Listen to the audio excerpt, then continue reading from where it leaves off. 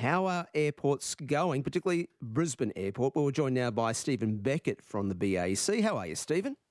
G'day, Scott. How are you? Well, I'm good because I'm going on holidays too, but I won't be flying anywhere. But how's it gone at the Brisbane Airport today? We saw some chaotic scenes in other parts of Australia, but I reckon that's because they were all trying to desperately come up here to Queensland.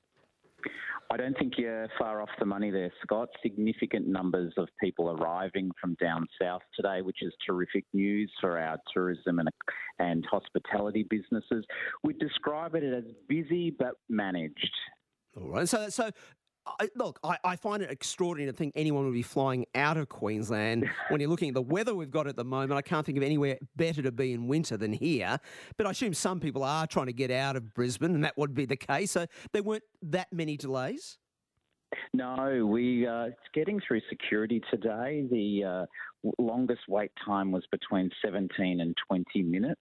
So people have been listening to the message of arrive early, that 90 minutes before a domestic flight, and we've been getting people comfortably through. People have been with a smile on their dial. They're heading off to see their family and friends and have a break. So it is a great time, and everyone has been listening and doing a tremendous job.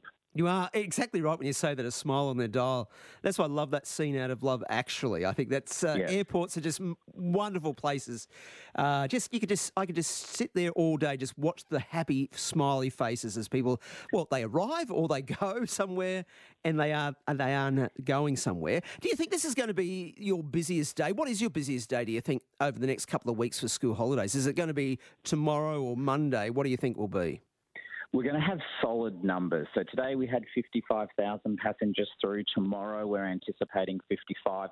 It's that solid number over many days.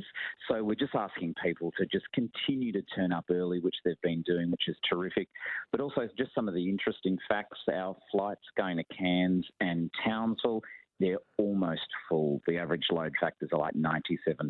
So it's not only just terrific for the southeast corner, it's brilliant news for all of Queensland and those small businesses who operate in tourism who've been doing it tough for so long. Well, Stephen Beckett, I know you're a proud Queenslander, so I'm going to put this question to you. Yesterday, and I want you to answer it based on passenger movements. Yesterday, there was the survey that came out from The Economist magazine talking about the most livable cities around the world. Melbourne got to number 10. Queensland was in number 10 last year, but now went down to 27th.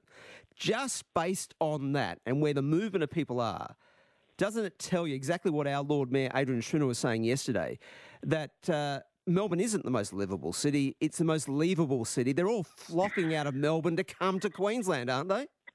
Well, people are voting with their feet, and you can't argue with that. And this is the problem, Scott, with desktop research. Unless you've experienced it yourself, you don't understand how great Queensland is. Well done, Stephen. You answered exactly how I wanted to do that. Thank you for joining us on 4BC Drive this afternoon.